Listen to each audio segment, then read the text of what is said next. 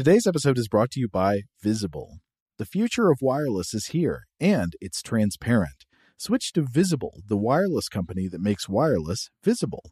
Get a one-line plan with unlimited 5G data powered by Verizon, just $25 a month, every month, taxes and fees included. No hidden fees, no surprises, no, really. What are you waiting for? Get with the times and switch to Visible at Visible.com. Monthly rate on the Visible plan for data management practices and additional terms, visit Visible.com. Today's episode is brought to you by Technically Speaking, an Intel podcast. When you think about the future, what kind of technology do you envision? Whatever the future holds, artificial intelligence will undoubtedly be at the heart of it all. Join Graham Class as he hosts Season 2 of Technically Speaking, an Intel podcast, and hear from the minds transforming healthcare, retail, entertainment, personal computing, and more with the help of AI. Tune in every other Tuesday and explore the latest technology that's changing our world today and creating a more accessible tomorrow. Listen to Technically Speaking, an Intel podcast on the iHeartRadio app, Apple Podcasts, or wherever you get your podcasts. Okay, picture this. It's Friday afternoon when a thought hits you. I can spend another weekend doing the same old whatever, or I can hop into my all-new Hyundai Santa Fe and hit the road. With available H-Track all-wheel drive and 3-row seating, my whole family can head deep into the wild. Conquer the weekend in the all-new Hyundai Santa Fe. Visit HyundaiUSA.com or call 562-314-4603 for more details. Hyundai, there's joy in every journey. AT&T connects an ode to podcasts. Connect the alarm. Change the podcast you stream. Connect the snooze. 10 more minutes to dream. Connect the shower. Lather up with the news. Sports talk, comedians, or movie reviews. Connect with that 3-hour philosophy show. Change the drive into work in traffic so slow. Connect the dishes to voices that glow. Thank you to the geniuses of spoken audio. Connect the stories. Change your perspective. Connecting changes everything. AT&T.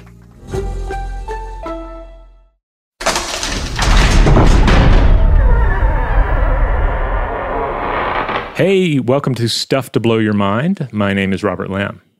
And I'm Joe McCormick, and it's Saturday. Time to go into the vault for an older episode of the show. Today, it is the Star Wars Alien Necropsy Part 2, originally published May 6th, 2021. We hope you enjoy.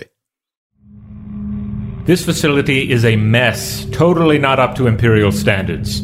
He says that it's due to his haste. He could perform tidier necropsies of the alien species requested, but it would require more time. Lord Vader has absolutely forbidden a third episode. The analysis needs to be completed today. The surgical droid is requesting that we each hold a flap of tissue. I am just here to supervise. Doesn't he have extra arms for precisely this reason? Those are for waving around. All right, then.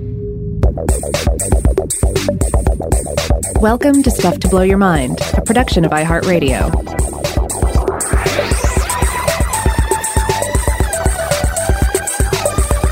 Hey, welcome to Stuff to Blow Your Mind. My name is Robert Lamb. And I'm Joe McCormick, and we're back with Part 2 of our Star Wars Alien Necropsies. So in the last episode, if you haven't heard that yet, you should probably just go listen to that one first, where we discuss what we're doing here, and then come back and rejoin us for this one. But hey, if you're all caught up, here we are again. And the last time we talked about some aliens from the Star Wars galaxy. We talked about some vacuum dwellers like the Exogorth and the Minox, and compared that to some real-world biology, both definite and hypothetical. And we also talked about the Jedi Togruta, a powerful and honorable species of alien with awesome stuff on their heads. But we're back again, and I think it's heads up first again today, isn't it? It is, and I'm glad you mentioned the Togruta because basically it comes down to this situation where you have various scenes in Star Wars, cantina scenes, Jedi Council scenes, etc., where part of the fun is like, wow, look at the alien diversity, and look at all the strange things going on with morphology, with these aliens' heads and bodies. But of course, if we're looking at things from a biological standpoint, things are shaped certain ways for a reason. Things have evolved into different forms for a reason. And those strange heads you see just filling up the space, if we were to look at them with scientific scrutiny, and also lean into the into the imagination, into the fantasy a bit, all these things have a purpose, and we can turn, of course, to canon and to the fiction itself to get some of those answers. But then a lot of the fun is in extrapolating and saying, well, what else could it be used for? Or if the thing they're telling me is true, what are the ramifications, often the unexplored ramifications of that? Right. What can you deduce about the ancestral environment of the creature that confronts Luke in the Mos Eisley Cantina with the weird little lobes on his chin? I actually know the answer to that one. I think that one has been described in canon. I think it's canon anyway, as being like a surgical, it's like a self-surgical addict. So all those weird features are at least partially the result of self-surgery. Wow. I think that's right. Could be wrong on that. We might have to take that out if I'm wrong, but I believe that's the case. That is not the answer I expect. Wait, are you talking about the guy who talks to Luke, or just Yes. the guy who grunts? No, I meant the guy who grunts at him, who has the weird little kind of like the butt on his mouth or chin area. Yes. I don't know as much about those guys, but Okay. they are described at length in some of the books that I've looked at. One of which I want to go ahead and mention is Star Wars Alien Archive, which is just a wonderful illustrated tome of aliens from all the Star Wars movies up through Solo. And it had just wonderful illustrations, nice little write-ups about them. It's one of these books that I got for my son sometime early last year, and we've already worn it out. There are pages falling out of it. Anytime you get the book out, you have to reinsert different parts of it that have come apart. It's it's seen a lot of wear and tear and love. So I highly recommend that one. Yeah, I think we've talked many times before about our love for the illustrated encyclopedias of fictional worlds, and this is a great one. But the first selection I want to make here today is not a creature from a cantina. It is, in fact, a creature from that we first encounter in the Jedi Council scenes in Star Wars: The Phantom Menace. Now, I don't know if you remember these guys or not, or really, there's mainly one guy that we encounter. But the species, they're known as the Sarians. Oh, this is the guy who looks like a wizard, but with a tower head. So it's almost as if the Tower of Isengard has been incorporated into Saruman's skull. Yes, these were a bipedal, largely humanoid species. We're told they're native to the planet Syria, and they're most notable for their enlarged, vaguely conical craniums, though they lack the pronounced cone heads of the Remulakians of Coneheads fame. We're told that they have 2 hearts, the second of which is said to supply extra blood and oxygen to their most curious neurobiology, and that is a binary brain. Ah, okay. I can see why this caught your attention. Yes. So what is meant by a binary brain? Well, in, again, the excellent illustrated Star Wars Alien Archive, it is said that the Syrian binary brain is, quote, able to process many things at the same time, sort through data quickly, and also consider 2 sides of the same argument simultaneously. Parallel processing. Yeah, and it's also been suggested, I think perhaps this is like an extended universe, novelization thing, but it's been suggested that this sort of brain structure allows at least certain members of the Syrian species, especially like Force-sensitive individuals, to explore both the light and the dark side of the Force in ways that are maybe somewhat safer compared to just normal dabbling in the dark side. Oh, I see. So the understanding is that normally if you are to explore the dark side, it's kind of not possible to just do that as a curiosity, like learning the dark side necessarily will corrupt and contaminate your brain. And so if you have a divided mind like this, maybe you can sort of quarantine the half of your brain that does get corrupted with that so that it doesn't spread to the other half. Is that what you're saying? That is what I believe the argument is. I haven't actually read anything or viewed anything where they get into that, but certainly if anyone out there has, if you're familiar with whatever novelization or novel or comic this happens to be from, I'd love to hear a little bit more. Now, the most famous and recognizable Sarian is without a doubt Jedi Master Ki-Adi-Mundi, hero general of the Clone Wars who fought alongside the likes of Anakin Skywalker and Obi-Wan Kenobi. He fought at the first and second battles of Geonosis and perished during the invasion of Megiddo with the 21st Nova Corps when Supreme Chancellor Palpatine initiated Order 66. He was skilled with a lightsaber, he was a skilled Force combatant, but he was equally known and respected for his logic and tactics, that big brain of his. Yeah, that would make sense. I seem to recall his death scene. I think it's in Revenge of the Sith. He's like running across across a bridge or something? Yeah, I think it's a bridge battle. And all the clone troopers start shooting him in the back. Yeah. So he definitely goes down. But so you don't see a lot of him in the live action stuff. But and in those prequel films, he was played by an actor by the name of Silas Carson under heavy effects makeup. But in the Clone Wars animated series, the main one, he was voiced by British-Israeli actor Brian George, who does a great job with him, and they have a little more time to flesh him out. And in the 2003 Clone Wars series from Genndy Tartakovsky, you don't really have a lot of character development there, but you have a lot of action. That's a very action-centric series. Mm-hmm. And in that, Master Mundi is an absolute shirt-ripping beast. Like, he's running around with like his head bandaged and his shirt torn open with all these muscles, and he's just killing the thousands of droids. It's pretty fun. Oh, wow. So he's like your Hunter from the Future mode. Yeah. Just slaying. But, it's impressive that he can do stuff with the lightsaber and that he can go into beast mode. But a main thing we're going to talk about here is this idea of a binary brain. Mm-hmm. And as far as I know, there's no definitive word on the exact structure of the Sarian brain or brains, but I think there are essentially a couple of ways to look at what might be going on inside that skull of theirs. Okay, let's hear it. What's the first option? Okay, first option would be just, of course, a supersized brain that enables this binary mental process. Composed of 2 lobes like ours, or maybe more lobes, I don't know. When you're getting into an unknown alien brain, who's to say, right? Sure. And Sarian brain evolution could certainly follow the ice cream scoop model of human brain evolution. I think we've discussed this on the show before, but as explained by Kyle Munkittrick in a 2010 Discover magazine article, quote, "Evolution built our brain by taking simpler brains and just piling more brains on top, like adding scoops of ice cream to an ice cream cone."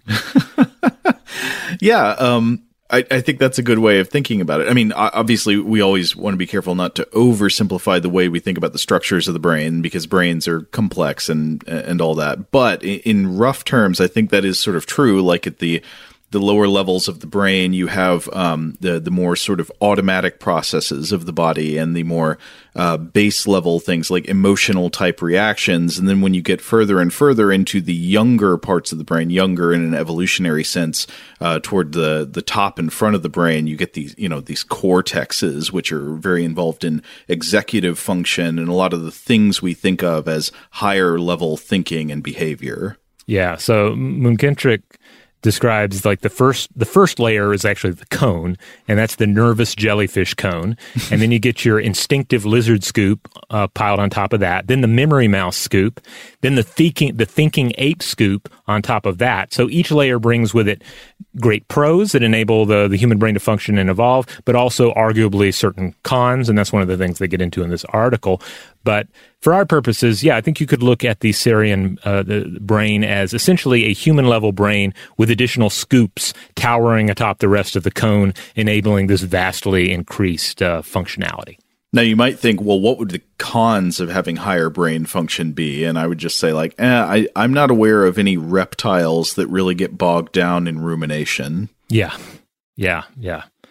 And I really hope, certainly a Jedi Master wouldn't have. Well, Jedi Masters have to deal with the dark side too. I mean, that's kind of the thing, right? Like, higher cognition means you're open to the dark side. Correct me if I'm wrong, but I seem to recall in the prequels that a lot of Jedi training is about purging emotions, or at least certain kinds of emotions, maybe not to the full Spock extent. Yeah. But at least like not letting impulsive emotional reactions guide your thinking, to be clear and to be, to be able to use clear thinking in your mind when our natural tendency would be to get hot-headed. Right. And then there's a lot of Buddhist Buddhism in there as well, dealing with like the idea of avoiding attachments and all.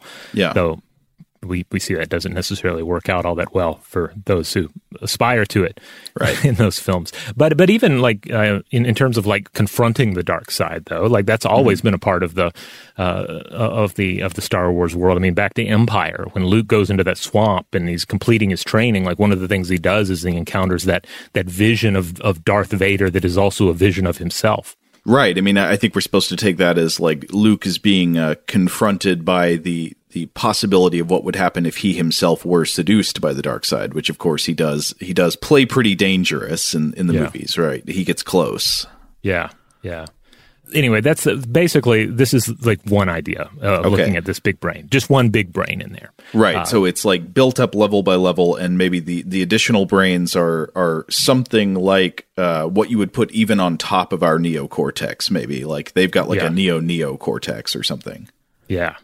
Now, another interpretation, and I think a more exotic one, and also maybe more fun, maybe more sci-fi fantasy, but also one that I think I've seen visually represented somewhere. I tried to hunt it down to see if I could, because I would have put it in our inside of our notes if I could, but I couldn't find it. But I think I've seen this represented visibly, and that is the idea that Sarians actually have two brains inside their skull, one positioned right on top of the other, just straight up two brains inside their heads. So that would mean one of the brains is closer to the heart. Maybe that makes it easier to get blood flow to that one. Well, that's why they have two hearts, Joe. Remember? Oh, okay. So the idea is that second heart is, I guess, powering the second brain or enabling just enough blood flow to get up there to work with both brains. Okay. So I want to stress, I'm not talking two brains here in the sense that the human brain consists of two hemispheres connected by the corpus callosum, but two separate brains, perhaps each consisting of two hemispheres each. And I should also add that some descriptions refer to Sarian brains in a way that does seem to indicate two brains. And again, they do have two hearts, so I guess the duplicity seems to work out here. So of these two, I tend to lean more towards the actual two brains inside their heads. Mm-hmm. Though I guess you could do a third option that would be a variation on idea number 2, and that would be that they just have a very large humanoid brain, but the hemispheres are not connected by something like the corpus callosum. Oh, now that's very interesting. I want to say some things, but I also don't want to preempt you because I know you're going to get into talking about split brain experiments here. Oh, yeah, okay. For sure. But yeah, so the corpus callosum, at least we know in the human brain, enables a large amount of communication between the hemispheres. And in cases where the corpus callosum in humans has been severed, often a person can still live their life. Like you can function with your brain hemispheres severed and you can do things, but there are some very noticeable changes to how the brain or brains react to certain types of stimuli and scenarios under that condition. Yeah. When the callosum has been severed, and then when you have, like, often you have to have certain experimental scenarios in place, to make it become obvious, because otherwise the individual doesn't notice, and the people who know them probably don't notice. Yeah, but we'll get into all that in a second. Now, there are a lot of different directions you could go in here. Like, why? I mean, the big one is, like, why would they go in this direction? First of all, would it be natural? Would it be just an evolution? Or would it be something that was engineered? And in either case, like, why? Would it have to do with, like, higher... Why would they need this, like, higher cognitive state? Would it have something to do with... being an interstellar species, or something to do with their home environment? I don't know. Mm-hmm. Well, I mean, it makes me think about how there are species on Earth that have a more distributed model of intelligence and nervous system control. And a great example would be octopuses. Like the octopus, of course, like they've got a central brain, but then they have ganglia throughout the body that are sometimes written about. And you could argue to what extent this is a fair characterization, but you could argue that octopuses in some ways also think with their arms in ways that are independent of the thinking that takes place in the centralized brain. So you can imagine there are scenarios where it's useful for an animal to have thinking or information processing happening at multiple multiple different places within the body. But the Sirian seems kind of different because you can imagine with the octopus, okay, maybe somehow the arm needs to think independently of the central brain, but this is two central brains, brains in the head. So what's like the second one doing differently? How would that be distributed in a way that would be useful like the octopus's arm? Yeah. And so in thinking about possibilities, we also come into ideas about like philosophical or spiritual upgrades to the brain. I mean, why not? If we're trying to determine where we go from here, I mean, it seems like that's worth thinking about. I should also just go ahead and add that obviously big-headed aliens is just a long-standing trope, going back to the Outer Limits and so forth. So it's not like they invented the idea of big-headed aliens and big-headed future humanoids. It's been pretty much standard. But I don't know that I'm sure there's some sci-fi out there predating this in which a human had two brains, or a humanoid had two brains, aside from Steve Martin. But the man with two brains, yeah. But I'm not aware of it off the top of my head. But a lot of these considerations, like when we're talking about like what does this mean? What would two brains be like? I mean, it basically comes down to that. What would it be like to have two brains? What would conceivably be the mental state of an individual like Master Mundi here with two brains in their head? So now you're getting into subjective experience, and this, of course, touches on really big questions that are still unsettled in human science and philosophy, stuff about like where consciousness resides and what it consists of. Yeah. And ultimately, this is going to be unanswerable, and we just have to sort of speculate and have fun with the speculation. But on one level, you have to say that ultimately the mind of an alien being might just be impossible for us to comprehend. It just might be that different. On the other hand, you could say, well, having two brains in your head like this, it would just be like our mental experience. Because, as we alluded to earlier, the human brain consists of two cerebral hemispheres connected by the corpus callosum, each with many different modules, all of these acting in concert with each other, interconnected. And we explored this at length in our episodes on split brain experiments. And of those experiments, most interestingly, one of the big take-homes is that indeed, if you split the brain, you essentially split the person as well. We're talking one person per hemisphere of the brain, a division of self, not one that is obvious to the individual or to people around them, but again, presents itself when revealed through various experiments, particularly the Nobel-winning work of neuroscientists Roger Sperry and Michael Gazzaniga in the 60s and 70s.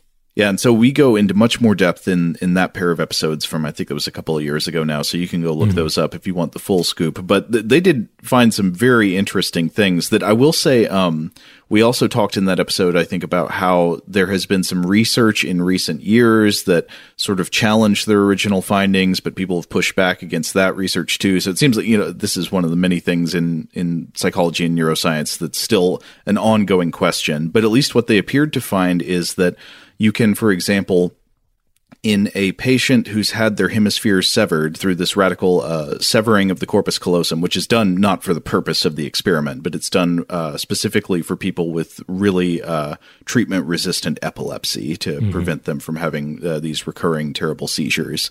You can sever the corpus callosum. A person still reports being able to live their life generally, like it is not a debilitating thing to do to the brain, but it causes these strange things where, for example, it seems that some amount of information is prevented from being shared fully between the two different parts of the brain. And so, for example, it is widely that in most brains, it is the left hemisphere that seems to do the talking, like the language interactions with the outside world. And so you can present stimuli that are only within the sensory awareness of the right hemisphere of the brain, say by presenting it in a certain part of the visual field. And so the parts of the body controlled primarily by the right hemisphere of the brain can do things that seem to reflect knowledge of the stimulus that you have showed that hemisphere of the brain, but the person can't talk about that knowledge. They don't seem to have linguistic awareness of it, which is extremely weird. Yeah, at times it kind of comes off as a sort of subtle duality of self. Some of the most interesting ideas that come out of it, Gazzaniga wraps up in his interpreter theory, which again we've discussed on the show, in which the left brain hemisphere contains some function that he calls the interpreter, which creates a sense of self even if it is a completely false sense, by coming up with a post hoc explanation for behaviors. Yeah, there's this function that's largely seated within the left hemisphere that sort of tells the narrative story to your own brain that explains why you're doing what you're doing. It creates that moment-to-moment stream of consciousness that helps you understand your own behavior, even though it seems a lot of your own behavior is caused by things that are not actually within your awareness. It's not downstream from your consciousness, but upstream from your consciousness. Now, I should also throw in that in there, they did experiment with animals as well. And there are limitations when you're looking at animal brains and, trying to compare it to human brains. But they found that if they produced a split brain in some of these animals, first of all, of course, each side seemed to function independently of the other, but also that an animal with a split brain could memorize double the information. So that basic idea, again, we could, at least when talking about Star Wars, we could extrapolate to say, well, maybe if you did have two independent brains in your head, maybe you could process and contain double the information. So that's really interesting, but I'm also really interested in this idea of exploring both sides of the Force with a brain like this that you mentioned earlier. Yeah. So with that in mind, let's consider a couple of take-homes. And again, we're kind of cherry-picking here, but a couple of take-homes from the split brain research that Gazzaniga put forth. First of all, the interpreter function of the left brain makes it more likely to distort recall of events, and that the non-interpreting, non-explaining right brain has a more accurate recall function. So it's not telling itself a story to post hoc rationalize whatever it's experiencing. It's logging information in a more objective sense. Yeah, like one side is telling a story, crafting a story, and retelling a story, and the other side is recalling events, saying what happened. Also, the left and right hemispheres have different problem-solving approaches. The right hemisphere bases its judgments on simple frequency information, while the left relies on the formation of elaborate hypotheses. So this makes me wonder, which side would lean dark side? Because the left is, again, partial to distorted recall, the very sort of distortion that we see in the fall of, say, Anakin Skywalker. But it also relies on, the idea of elaborate hypotheses, which, again, matches up with some of Skywalker's inner torment or as well as the expressed worldview of his master, Darth Sidious, Emperor Palpatine, right? And perhaps the light, or the right side of the Force, the side of the brain here, is more about simple frequency information and accurate recall. So instead of the distorted worldview, this is the world as it is, a more logical approach to reality. So if there is anything to interpreter theory, it seems to me pretty clear that it would be the left side that's the dark side, right? Because what's the dark side do? The dark side, you tell a story in which your actions are justified because of some reason, right? Well, I had to do it because I had to save Padme. Right. Where the logical side is no, you're just straight up killing people. Yeah. But then again, what would Darth Sidious say to all this? What would Palpatine say? And I think he might well argue that it's only through mental gymnastics that we arrive at the Jedi way, that the Jedi exist because they're telling themselves this story over and over again. They're creating their own mythology to rationalize their tyranny, and that the dark side is just the shortest logical path. That Sidious is the sane man in the universe that has been deluded by this ancient religion. Darth Sidious makes a good point. I think it would work better, actually, though, if the Sith Lords were not always saying, yes, we are the dark side, we are the bad guys. What if Darth Sidious had been no, it's the Jedi who are the dark side? Well, I think he also realized that, dark side is good branding, Oh, yeah. Yeah, it looks cool. I mean, seriously, who looks cooler, Darth Vader or what, Yoda or Obi-Wan Kenobi? Yeah. Have you ever seen, there's an illustration, I think this is from a comic or something, where they did an alternate reality where Darth Vader fully redeemed himself and survived at some point in, say, Return of the Jedi. And then he's still in his armor, but now it's white armor. So it's a white Darth Vader outfit. And, it's kind of a neat idea. I love the idea of exploring alternate possibilities. But on the other hand, it just doesn't look as cool as it does in black. Oh, I think he should have kept it. I mean, I don't love anyway, like the simple like color coordinating of morality. I mean, like that's dumb. I mean, yeah, and they already transcended in some ways. Like the stormtroopers are dressed in clean white, right? Yeah. So yeah, I think they should let Darth Vader keep his original armor. I mean, it looks awesome. Before we move on from the split brain stuff, I just wanted to throw in so there's some more nuance on the subject. That research I alluded to in recent years that's put some challenges to the original split brain research. I think a lot of that was associated with the researcher named Pinto, I think named Yair Pinto, who I think is a Dutch neuropsychologist. And basically what that person and colleagues have argued is that the split brain experiments actually just proved divided perception, not divided consciousness. But then people have defended the original research coming back against that. I don't remember how all of the back and forth worked out right now, but just be aware that there is ongoing division about that. In fact, split brain researchers appear to be somewhat divided, we may say. Yeah, well, I'm of two minds myself on it, right?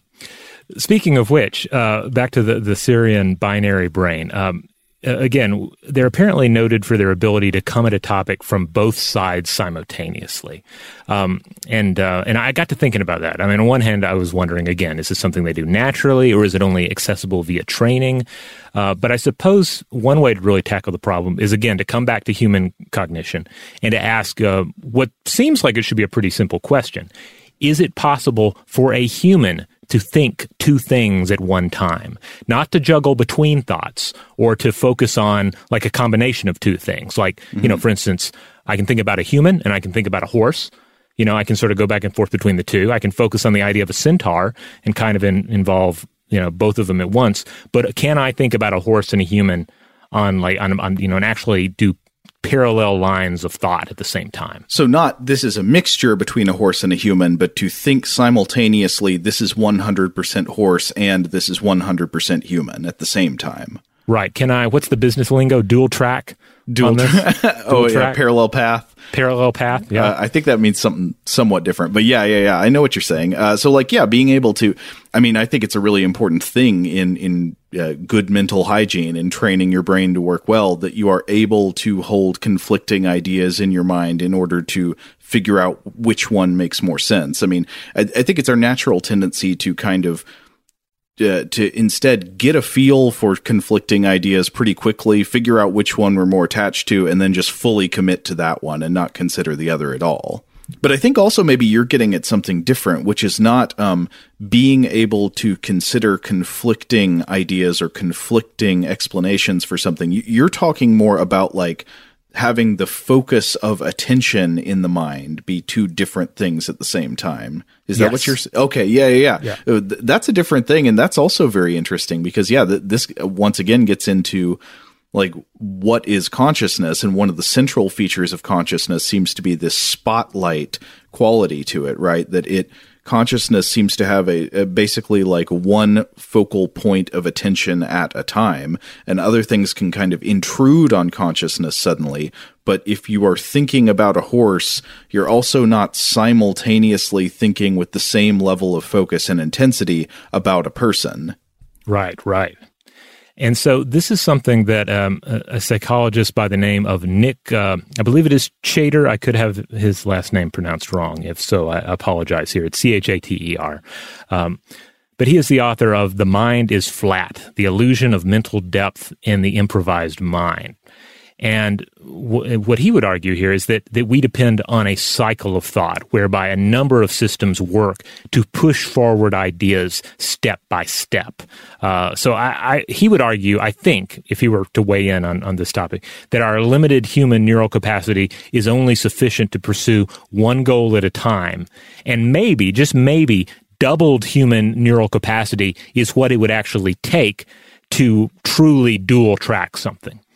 Does that make sense? Yeah, I think so. So he's saying to like consider it's kind of how when we're making like a to-do list, you have to break tasks apart into like individual steps and do them one at a time. And I find, doing that for me, it definitely helps me organize the flow of work a lot better. But maybe if you had a more powerful mind, if you had like two brains in your head, you could actually, you wouldn't have to break things into parts quite so much. You could, consider more sort of umbrella tasks with all of their subdivided parts simultaneously. Yeah, and I think ultimately it's very difficult to imagine what that would be like. I mean, it's kind of like trying to imagine, well, what would our view of reality be like if we could also, feel the magnetosphere or something, or see wavelengths of light that we don't have access to, that sort of thing. Now, the author of The Mind is Flat, he was also a co-author on a paper along with Elizabeth A. Mailer and Gregory V. Jones from 2001 titled Searching for Two Things at Once. And in this, the authors conducted an experiment into whether retrieval from semantic memory and autobiographical memory is exclusive, or whether people can search for two things at once. And they concluded that, quote, exclusivity was observed to occur in retrieval among multiple non-overlapping categories in both semantic and autobiographical memory. Again, they're talking about memory recall here, but this also seems to get at sort of the same idea. I was reading a summary of The Mind is Flat by Stephen Poole for The Guardian, and they summarize some of this by saying, quote, we can't even see two or more colors at once, but switch between one at a time. In general, our richness of experience seems to be a construct. And we've touched on some of this before as well, especially with vision, about like how we have this idea in our mind that everything we can see with our eyes at one time are in like full color and maybe even full detail. But you don't have to really get too experimental. You can just to realize that this is not the case. Yeah, and there are tons of examples of this. If you close one eye, you still feel like you have total vision and you can see all around, but in fact, there's a blind spot caused by your optic nerve, and you just don't see that there is a blind spot there. Or one of the other examples we've often cited is color blindness and peripheral vision. You believe that you can see color in your peripheral vision until you try it. Like somebody holds up different colored objects right at the edge of where you can see, and it turns out you can't see different colors there. You can only see vague things. Something is moving, even though it totally, like 100%, it feels like I can see color in my periphery. Yeah. So very roughly, if we take that idea and we extrapolate it to cognition itself, we see the limitations of our focus. We see the limitations of how we construct a world and focus on it. And it is, you could basically break it down to the idea of we have the one spotlight. But if we had two brains in our head, would we essentially have two spotlights? That's very interesting, and it makes me wonder what the practical differences in, like, say, a culture and a technosphere and a science developed by people with brains of that type would be like. Yeah. Like, how is art different if you can focus on more than one thing at a time? How is science and technology different if you can focus on more than one thing at a time? Yeah, or even your use of symbols and language, etc. I mean, coming back to the idea of the centaur. The centaur exists to a certain extent because it combines two things into one and drags in aspects of both of those independent things. But would these forms be necessary for the Sirians, or would they, by necessity, would all of their hybrids be more complex chimeras that involve like multiple aspects, like at least four aspects? Because in terms of just contemplating two parallels, they can do that on their own. They don't need a symbol to help with it. This is really interesting. I want more about the Sirians now. I want Sirian-focused Star Wars stories. I want a Master Mundi novelization to read. Why do we not have one? Mace Windu got his own book. It's really, really difficult to follow his inner monologue, though. Oh, man. It's actually 2 volumes, and you have to read them at the same time. That's why it's never been. Oh, wait. No, that's a fantastic idea, actually. You write 2 different novels that narrate the exact same events, but one is from each brain in the head. That's really, that could be good. Now that would actually be a fun short story exercise if someone wanted to keep it simple. All right, talk about his death, like the final moments leading up to his death, to his betrayal by the clone troopers he was working aside. Like, what is one account of it and what is the other? Like, I guess one account is kind of like, I didn't see this coming at all. The other account is yeah, that makes sense. I guess. Yeah, I should have talked to the other brain about this before we ran out on that. On the bridge. Yeah. All right. Well, I say we close out on the Sirians for now. Obviously, there are a ton of other weird brains and multi-headed things we could talk about in Star Wars universe. But for some reason, I think the Sirian was the one that captured my imagination the most here. This was a very good pick. Shout out to Astapro for sponsoring this episode and providing us with free samples. Rob, as the local host with allergies here, they sent you some of their nasal spray to treat your allergies. What was your experience like? Yeah, that's right. I always wrestle with the pollen a bit when it rolls in during the spring, so they sent me the little nasal spray. I tried out the product, and yeah, it sure did help me get on top of my symptoms for the day. And it's so fast-acting, it was already kicking in before I left the house. Astapro is a first-of-its-kind nasal allergy spray. It's the fastest 24-hour over-the-counter allergy spray. It starts working in 30 minutes, while other allergy sprays take hours. Astapro is the first and only 24-hour steroid-free allergy spray. Astapro delivers full prescription-strength indoor and outdoor allergy relief from nasal congestion, runny and itchy nose, and sneezing. Get fast-acting nasal allergy symptom relief with Astapro. Go to astaproallergy.com for a discount so you can get Astapro and go today. ASTEPRO allergy.com. Astapro and go. Use as directed for relief of nasal congestion, runny nose, sneezing, and itchy nose due to allergies. Today's episode is brought to you by eBay. eBay Motors is here for the ride. Remember when you first saw the potential? And then, through some elbow grease, fresh installs, and a whole lot of love, you transformed 100,000 miles and a body full of rust into a drive that's all your own. Look to your left. Look to your right. It's official. No one's got a ride like this. There's nothing else that sounds like, feels like, or looks like the set of wheels in your garage. With over 122 million parts, you can make sure your number one ride or die stays running smoothly so there's no limit to how far you can take it. Brake kits, turbochargers, engines, exhaust kits, roof racks, LED headlights, bumpers, whatever your baby needs, eBay Motors has it. And with eBay Guaranteed Fit, it's guaranteed to fit your ride the first time, every time, or your money back. Plus, at these prices, well, you're burning rubber, not cash. Keep your ride or die alive at ebaymotors.com. Eligible items only. Exclusions apply. Today's episode is brought to you by Technically Speaking, an Intel podcast. When you think about the future, what kind of technology do you envision? Whatever the future holds, artificial intelligence will undoubtedly be at the heart of it all. Join Graham Class as he hosts Season 2 of Technically Speaking, an Intel podcast from Ruby Studio in partnership with Intel. Explore the future of technology that's rapidly evolving our world today with the help of AI. There's still so much work and research needed to fully understand the power and potential of AI, and Intel is at the forefront of implementing AI in revolutionary technology that's changing the world we live in for the better. In each episode, Graham interviews the minds transforming medicine and healthcare, retail, entertainment, personal computing, and more while pioneering new uses for AI in these spaces.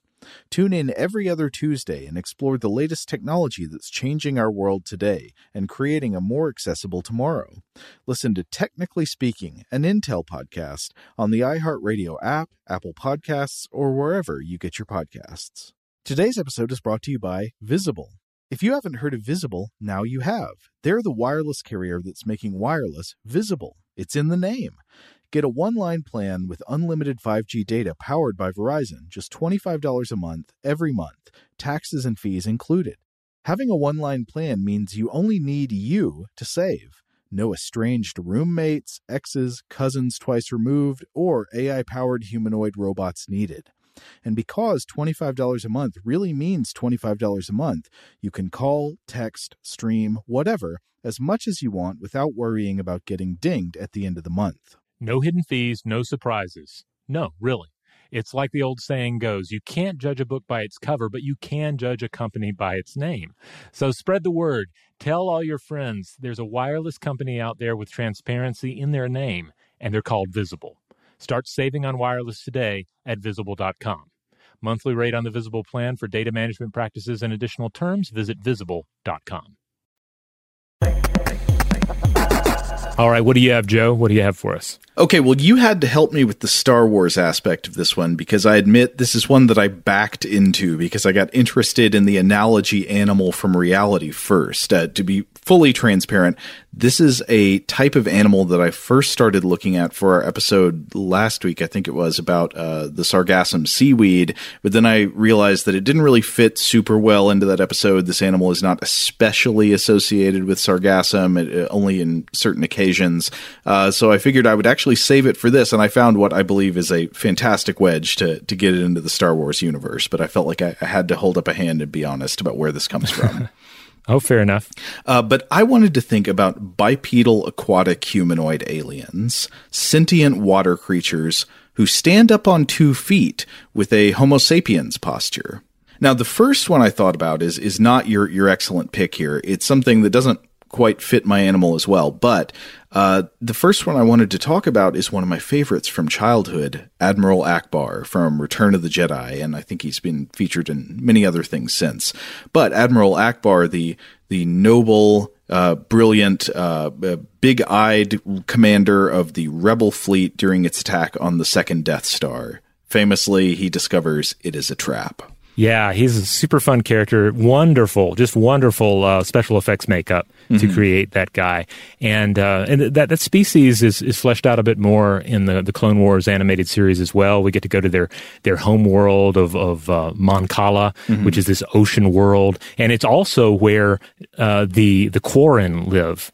I don't know if you remember these guys. They were also, I think, first shown to us in Return of the Jedi, but they're like a squid face guy. Yes. Yeah, they pop up in Jabba's palace, I believe. Yeah, so Admiral Ackbar's species is called the Mon Calamari, and they are native to this home planet of Mon Cala, but also, yes, the Quarrens, these other creatures who look more like...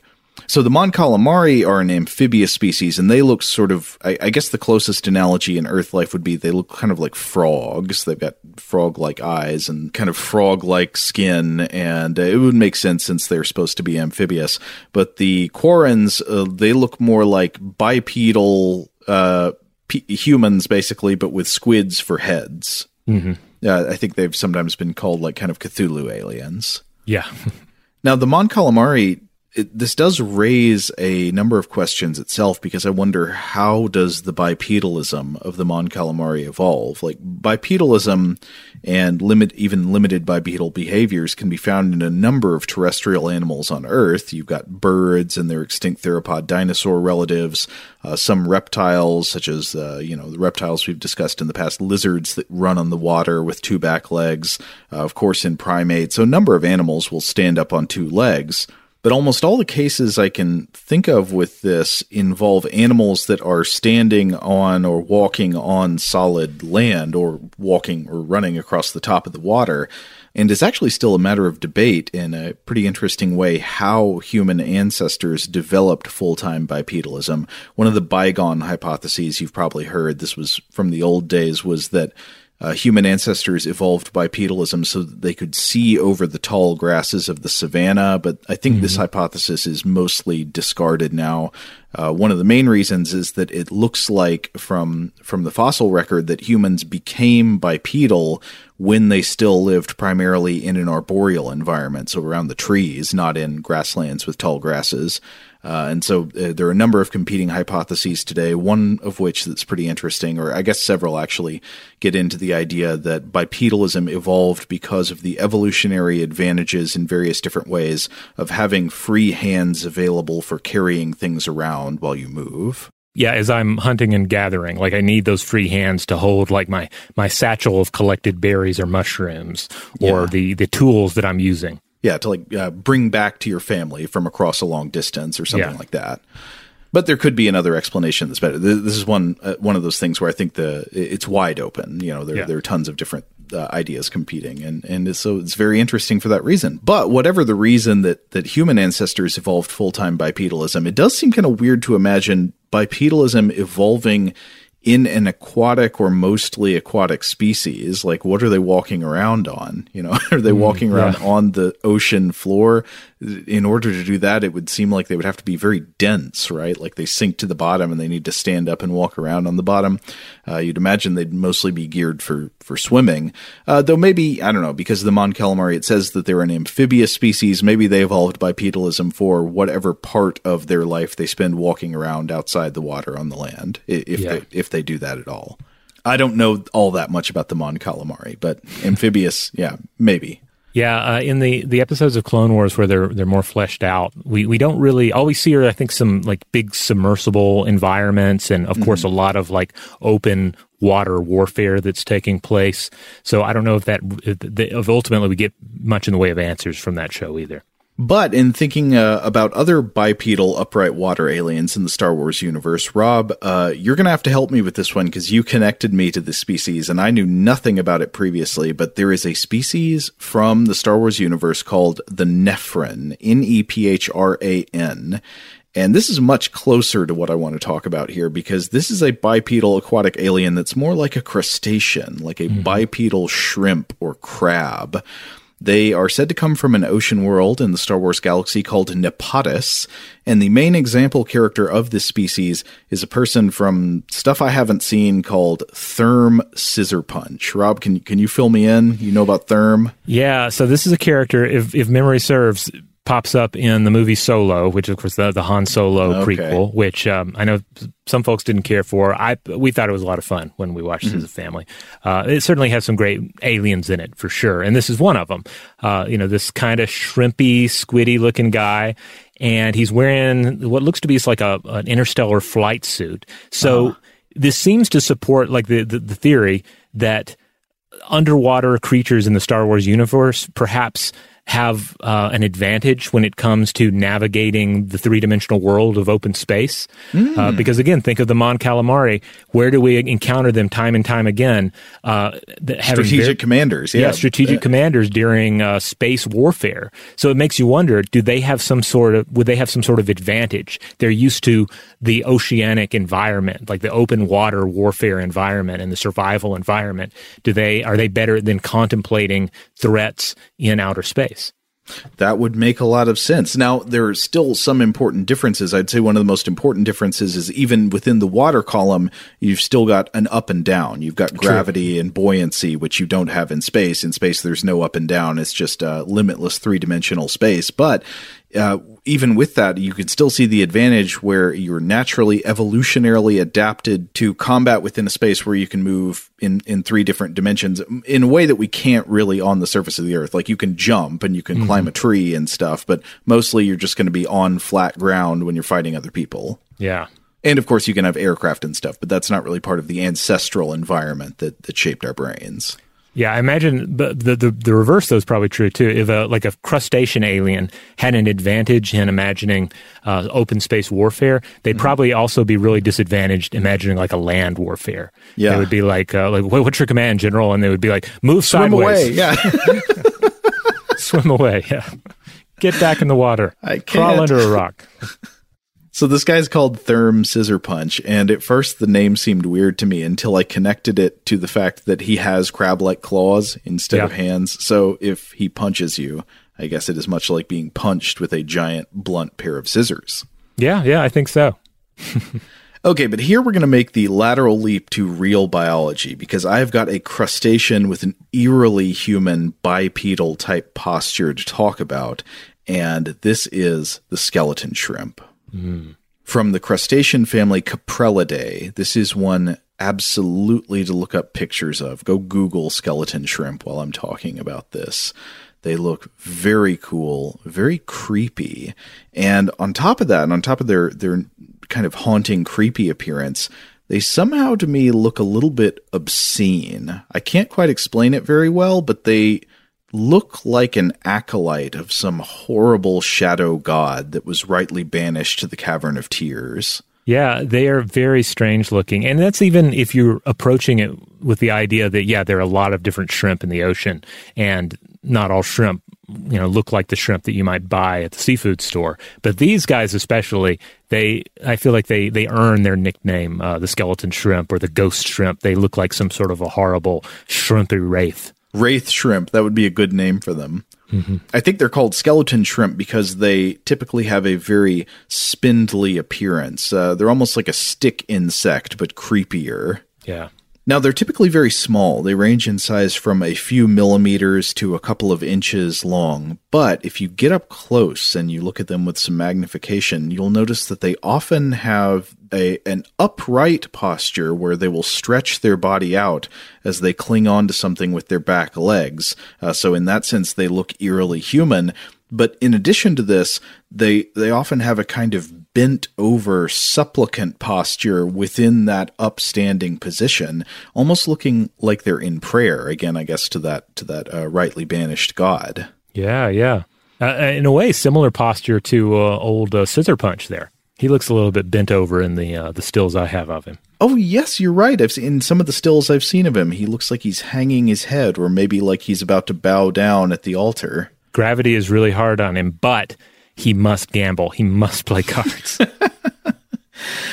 So I was wondering if my raw sense of obscenity when looking at a skeleton shrimp comes from the different body parts that seem to defy type.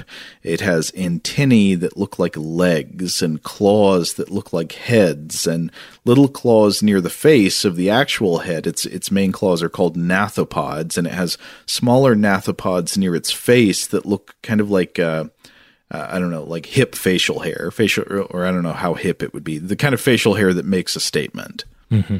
Now, despite being called skeleton shrimp, these are not exactly super closely related to the shrimp that you would eat in your shrimp cocktail. Skeleton shrimp, in fact, consistent with what I was just saying about their different weird claws and legs, they are of an order of crustaceans known as amphipods, which literally means different feet, as opposed to related crustaceans that have more consistent sets of feet. And I was reading about them on a page for the Monterey Bay Aquarium that mentions that these animals are sometimes called praying mantises of the sea. I can absolutely understand the comparison, in addition to the, of course, praying posture I mentioned.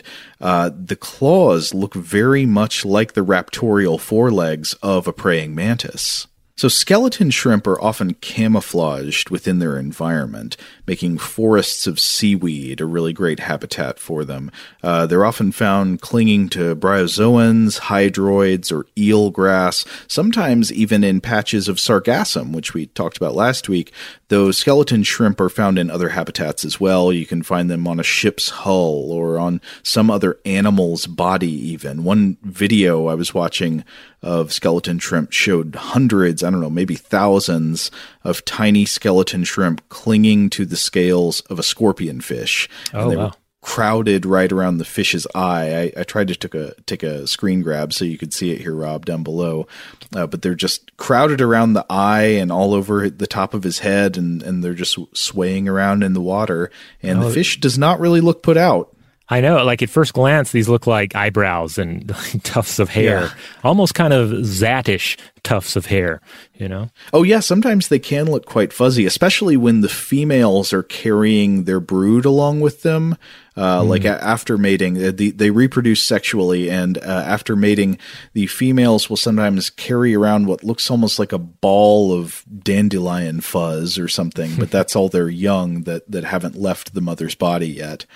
Now, the different appendages jutting off of their bodies provide a range of different ways to survive. In general, their back legs are for gripping onto a substrate, and this is where you get the bipedal posture here. You will very often see skeleton shrimp clinging to something, a piece of seaweed or even a scorpion fish's head or something, with their back legs while their body is stretched out above that, looking like they're standing up and reaching out into the water.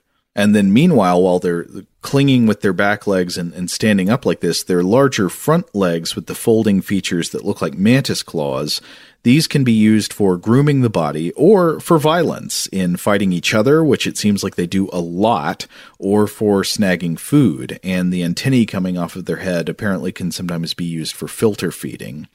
They eat everything, it seems. They're different species of them will eat different things sometimes, but they're pretty omnivorous. They scavenge for floating detritus, meaning particles of dead organic matter that are just sort of like hanging around in the water.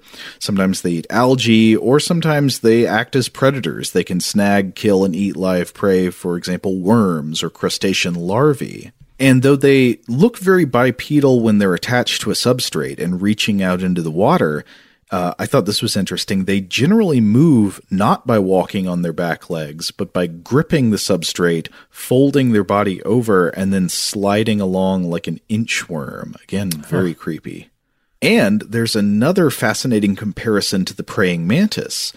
Some species of skeleton shrimp practice sexual homicide, where the female will kill the male after mating, sometimes by stabbing them with a special claw and injecting them with venom, which this strikes me as a very interesting example of convergent evolution, because, of course, this is there's this superficial resemblance between the body form of a praying mantis and a skeleton shrimp. They have these similar raptorial forelegs and similar posture and stuff.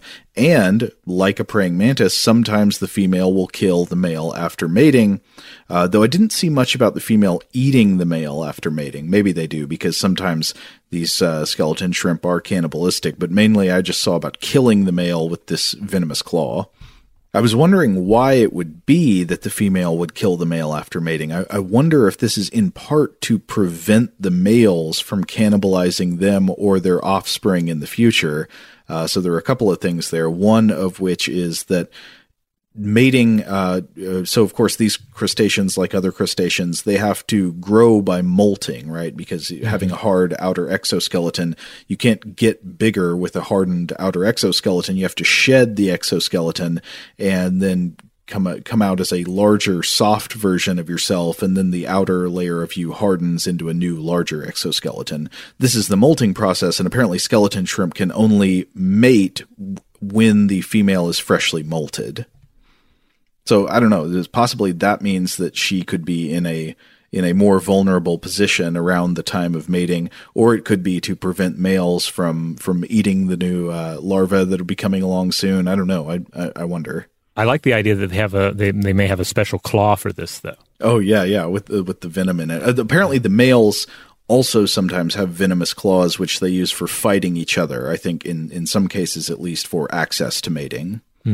Real scissor punches there. Right, exactly. But as I said already, skeleton shrimp are really something that you need to see with your eyes to appreciate. So I would highly recommend looking up some pictures and looking up some videos of these animals. They're very small, but they're beautiful, creepy, unsettling, worth your attention. Absolutely. Today's episode is brought to you by eBay. eBay Motors is here for the ride. Remember when you first saw the potential? And then, through some elbow grease, fresh installs, and a whole lot of love, you transformed 100,000 miles and a body full of rust into a drive that's all your own. Look to your left. Look to your right. It's official. No one's got a ride like this. There's nothing else that sounds like, feels like, or looks like the set of wheels in your garage. With over 122 million parts, you can make sure your number one ride or die stays running smoothly, so there's no limit to how far you can take it.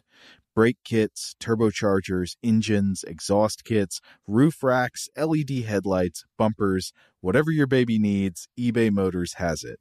And with eBay Guaranteed Fit, it's guaranteed to fit your ride the first time, every time, or your money back. Plus, at these prices, well, you're burning rubber, not cash. Keep your ride or die alive at ebaymotors.com. Eligible items only. Exclusions apply.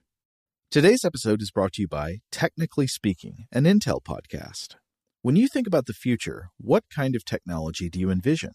Whatever the future holds, artificial intelligence will undoubtedly be at the heart of it all. Join Graham Class as he hosts Season 2 of Technically Speaking, an Intel podcast from Ruby Studio in partnership with Intel. Explore the future of technology that's rapidly evolving our world today with the help of AI.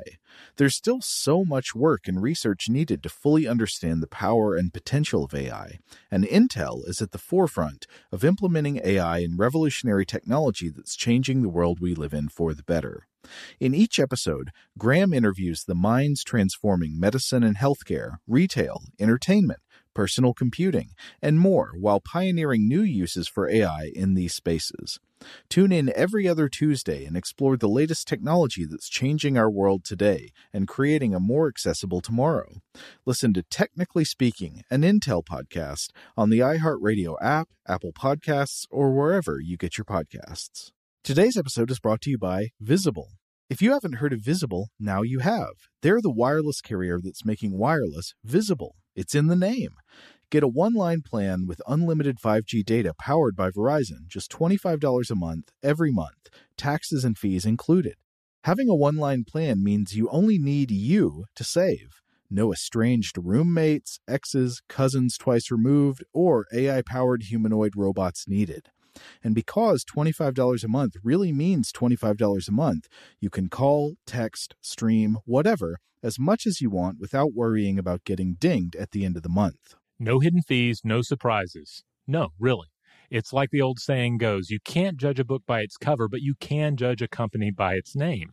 So spread the word. Tell all your friends there's a wireless company out there with transparency in their name, and they're called Visible. Start saving on wireless today at Visible.com. Monthly rate on the Visible plan for data management practices and additional terms, visit Visible.com. Okay, picture this. It's Friday afternoon when a thought hits you. I can waste another weekend doing the same old whatever, or I can conquer it. I can hop into my all-new Hyundai Santa Fe and hit the road. Any road. The steeper, the better. Because my all-new Santa Fe is available with H-Track all-wheel drive, so I can hit the trail without a worry in the world. Heck, with 3 rows and best-in-class rear cargo space, I can pack the whole family in with all our gear.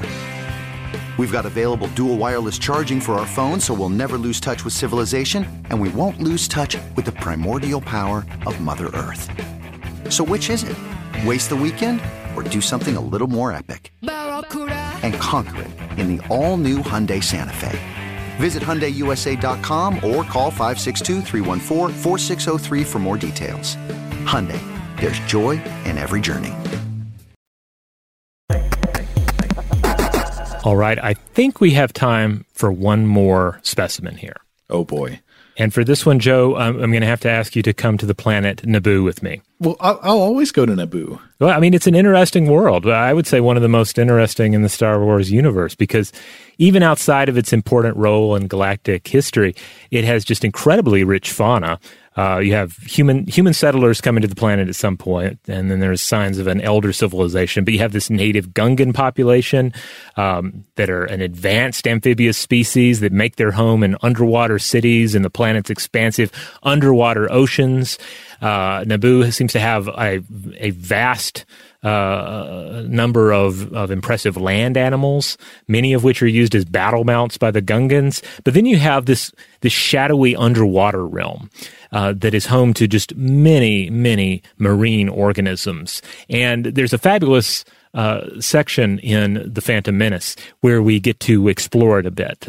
It's the scene where we have our main characters there with the kid, I think, and Jar Jar, and they're in a submarine, and they are attacked by one giant underwater creature after another, each one bigger and more horrifying than the last. Out of the frying pan and into the fish. Yes. So the first one that attacks is this thing that's Opie sea killer that looks kind of like a deep sea anglerfish type of a thing. Then they're attacked by the Kolo clawfish, which looks like a cross between a crocodile and an eel. And then finally by this even more titanic Sando aqua monster, which is just an apex of apex predators. Looks like some sort of a salamandery giant. Do I recall that in this sequence, they are trying to take a submarine through the center of the world to get to the other side of the planet or something? I don't remember if they're actually going through the center, but they are at the very least, they're going through the deep underwater sections of the world to get to a specific location. Okay. Maybe it might just be underwater caves. Yeah, but I don't know. It could be if it's the former, then it's Dante-esque in its nature, right? Oh yeah. But anyway, the creature of these three I want to talk about is that middle one, the Colo clawfish, which is pretty neat looking. I mean, all three of these are impressive creatures. This one is again enormous. Its head is larger than the Gungan sub. We're told in like the Alien Archive and other books that they can reach lengths of at least 40 meters or 131 feet. They're long, bioluminescent predators with mandible-like forelegs to grip their prey, and this long mouth of razor-sharp teeth. And I believe they're supposed to have venomous fangs in there as well to partially or completely disable some of their prey, and they can unhinge their jaw like a terrestrial snake in order to eat prey larger than their own head. But the part that interests me the most here is this one little tidbit that is described in the Star Wars Alien Archive book. Quote, however, Colos must ensure their prey is dead before ingesting it. Their digestive systems are slow, and they run the risk of being eaten from inside out if the prey remains alive. Whoa. So, obviously, that got me thinking. I was like, is there anything like this here on Earth? And I found an excellent article on this in BBC Earth by Sandrine Kirstemont. This is from 2017, and they made some wonderful points on this. So basically, as the author points out, you'd probably need two key realities to be in place for something like this to happen. So first of all, the animal would have to survive the jaws of its attacker. It would have to be swallowed whole. No fatal crushing, no incapacitating venom, inserted into the creature. It would no death roll or death shake. Yeah, no death roll, no death shake, no intentional breaking of the bones like you see with like a cat will do to its rodent prey. Yeah. It would just have to happen in the case of an animal that just gulps its prey down whole.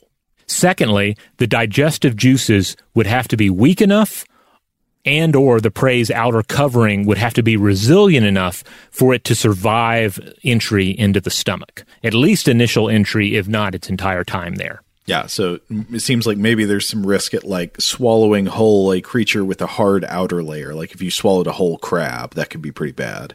Right. And then also it would help if the prey in question has some sort of ace up its sleeve as well.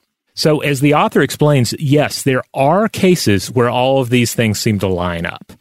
The first one is the rough-skinned newt can survive being swallowed by a frog, and in large part, this is because it packs enough toxin to kill the predator before the digestive juices overpower it. Quote, then the newt simply has to crawl back up the dead frog's throat and out of its mouth. Which is pretty badass. I like that. Yes, that is power you can respect. Now, the next example is even weirder and maybe not as cool in the sense that like it's not a full survival story, but it's still really amazing. Mm-hmm. And that is the case of the Brahminy blind snake, a tiny natural burrower, and it has been observed to survive the digestion of a toad and emerge out the other end of the toad, essentially swallowed by the toad and then just wriggles through the rest of the way and out the rear entry, or the rear exit, as it were. So in these cases of survival, it also really helps, if it maybe even be essential, that there's not another big meal up ahead of it, blocking the way. I see. But then this is also a situation where protection from the digestive juices seems to be key. This is what the author, Kirstemont, had to say. Quote, but its skin was probably the biggest lifesaver. The closely knit, overlapping scales that help blind snakes move on land would likely block gastric juices, preventing them from reaching delicate tissues and organs. The scales of other snakes come apart slightly when they move, so would not have the same protective effect. Oh, it's like a natural hazmat suit. Yeah. I don't think I've ever considered this as a strategy for defending against predators before. When I've always thought about trying to avoid getting eaten, I've thought about trying to escape or trying to fight back, not preventing eating from hurting you. Yeah. Just get eaten and, you'll be okay. Probably. Now, it may be a case, first of all, it seems to be a case where this is certainly not an evolved way of surviving predators. And it also seems to be a case where survival is perhaps an incorrect term for it, because in the case that it was observed by researchers here, the snake died 5 hours later, probably due to complications due to lack of oxygen. Because that's the thing, even if you're armored against that acid, or the acid isn't strong enough, you're still going to be inside that animal for a certain amount of time if you're not killing it with toxins and climbing out the front. If you're going to take the complete journey through, you're going to be without oxygen. And depending on your biology, that can have very detrimental effects. That itself can be the fatal flaw. Okay, so you're saying this is not, it doesn't appear that these tiny snakes have evolved a capacity to be eaten and survive specifically as a protection against predation. It just so happens, like it's a coincidence, that some of their natural defenses for other things happen to allow them to survive passing through the digestive system in at least this case or limited cases. Yeah, and maybe it's more of a curse, Oh, yeah, maybe. They get to survive the whole process. Yeah. Now, on top of these cases, apparently there are some land snails that can survive the journey through a bird's digestive system. And this is a case where you have another important helpful fact here, and that is speedier digestion time. So just less time spent in the bird's digestive system. That means less exposure to the digestive juices, coupled with the natural protection of the snail shell, which is key, but also the mucus of the snail might also help serve as a protective barrier.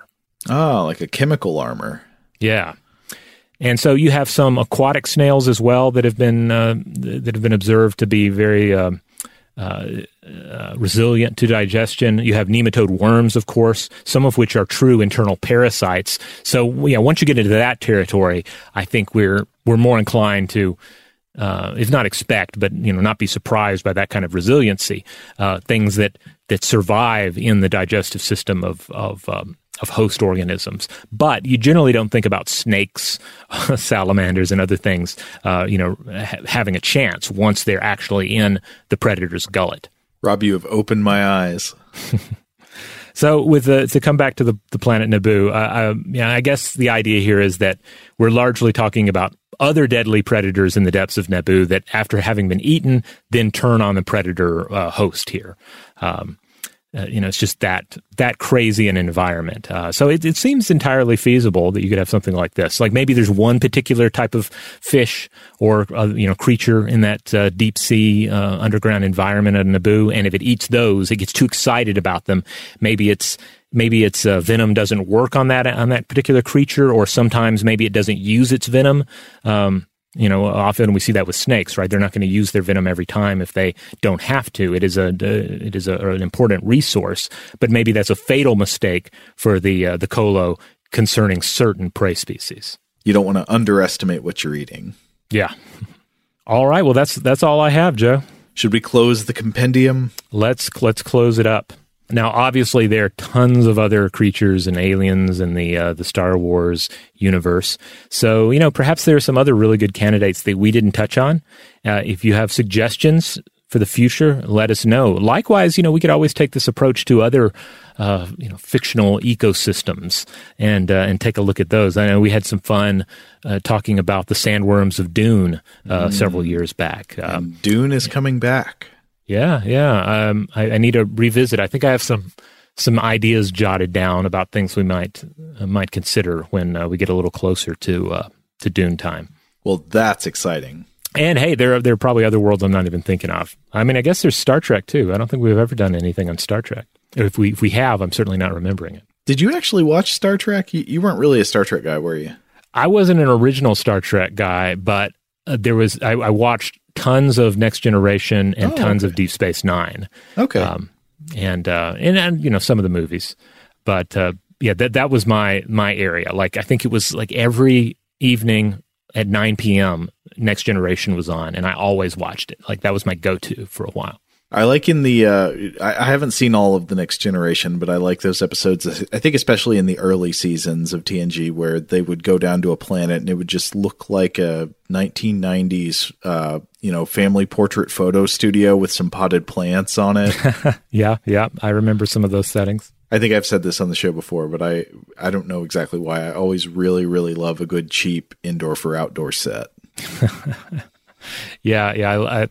I've also really been thinking about this a lot in terms of the 1990s Outer Limits series, where they have some great sets on that show, but also each episode is like, okay, what are they about to film in like the Toronto area that they're going to make look like the future or the post-apocalyptic world? Like, there's some interesting choices at times where it's like, it's not really an impressive building they're working with here, but they try and figure out ways to shoot it in such a way that it feels fresh and different compared to all these other episodes they're pumping out. So they're actually writing around the secondhand sets and costumes and stuff?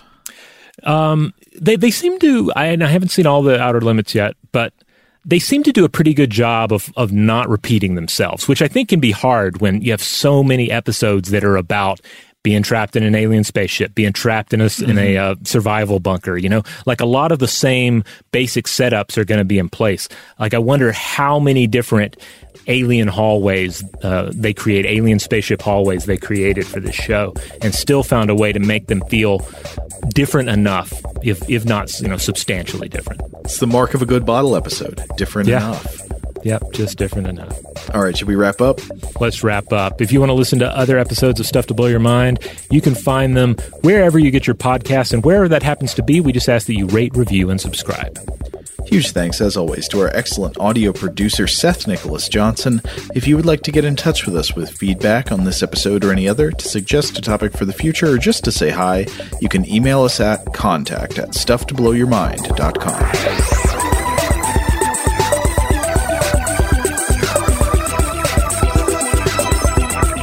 Stuff to Blow Your Mind is a production of iHeartRadio.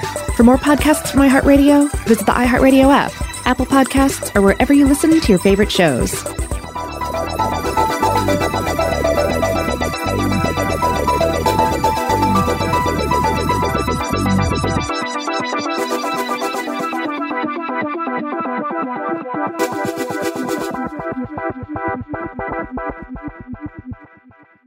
Today's episode is brought to you by Visible. The future of wireless is here, and it's transparent. Switch to Visible, the wireless company that makes wireless visible. Get a one-line plan with unlimited 5G data powered by Verizon, just $25 a month, every month, taxes and fees included. No hidden fees, no surprises, no, really. What are you waiting for? Get with the times and switch to Visible at Visible.com. Monthly rate on the Visible plan. For data management practices and additional terms, visit Visible.com. Rev up your thrills this summer at Cedar Point on the all-new Top Thrill 2. Drive the sky on the world's tallest and fastest triple-launch vertical speedway. And now, for a limited time, get more Cedar Point fun for less with our limited-time bundle for just $49.99. Get admission, parking, and all-day drinks for one low price. But you better hurry, because this bundle won't last long. Save now at cedarpoint.com. Xumo Play is your destination for endless entertainment. With a diverse lineup of 350-plus live channels, movies, and full TV series, you'll easily find something to watch right away. And the best part? It's all free. Love music? Get lost in the 90s with iHeart 90s, dance away with hip-hop beats, and more on the iHeartRadio music channels. No logins, no signups, no accounts, no hassle. So what are you waiting for? Start streaming at play.xumo.com or download from the app and Google Play stores today. All you can stream with Xumo Play. This is Malcolm Gladwell from Revisionist History. eBay Motors is here for the ride. With some elbow grease, fresh installs, and a whole lot of love, you transformed 100,000 miles and a body full of rust into a drive that's all your own. Brake kits, LED headlights, whatever you need, eBay Motors has it. And with eBay Guaranteed Fit, it's guaranteed to fit your ride the first time, every time, or your money back. Plus, at these prices, you're burning rubber, not cash. Keep your ride or die alive at ebaymotors.com. Eligible items only. Exclusions apply.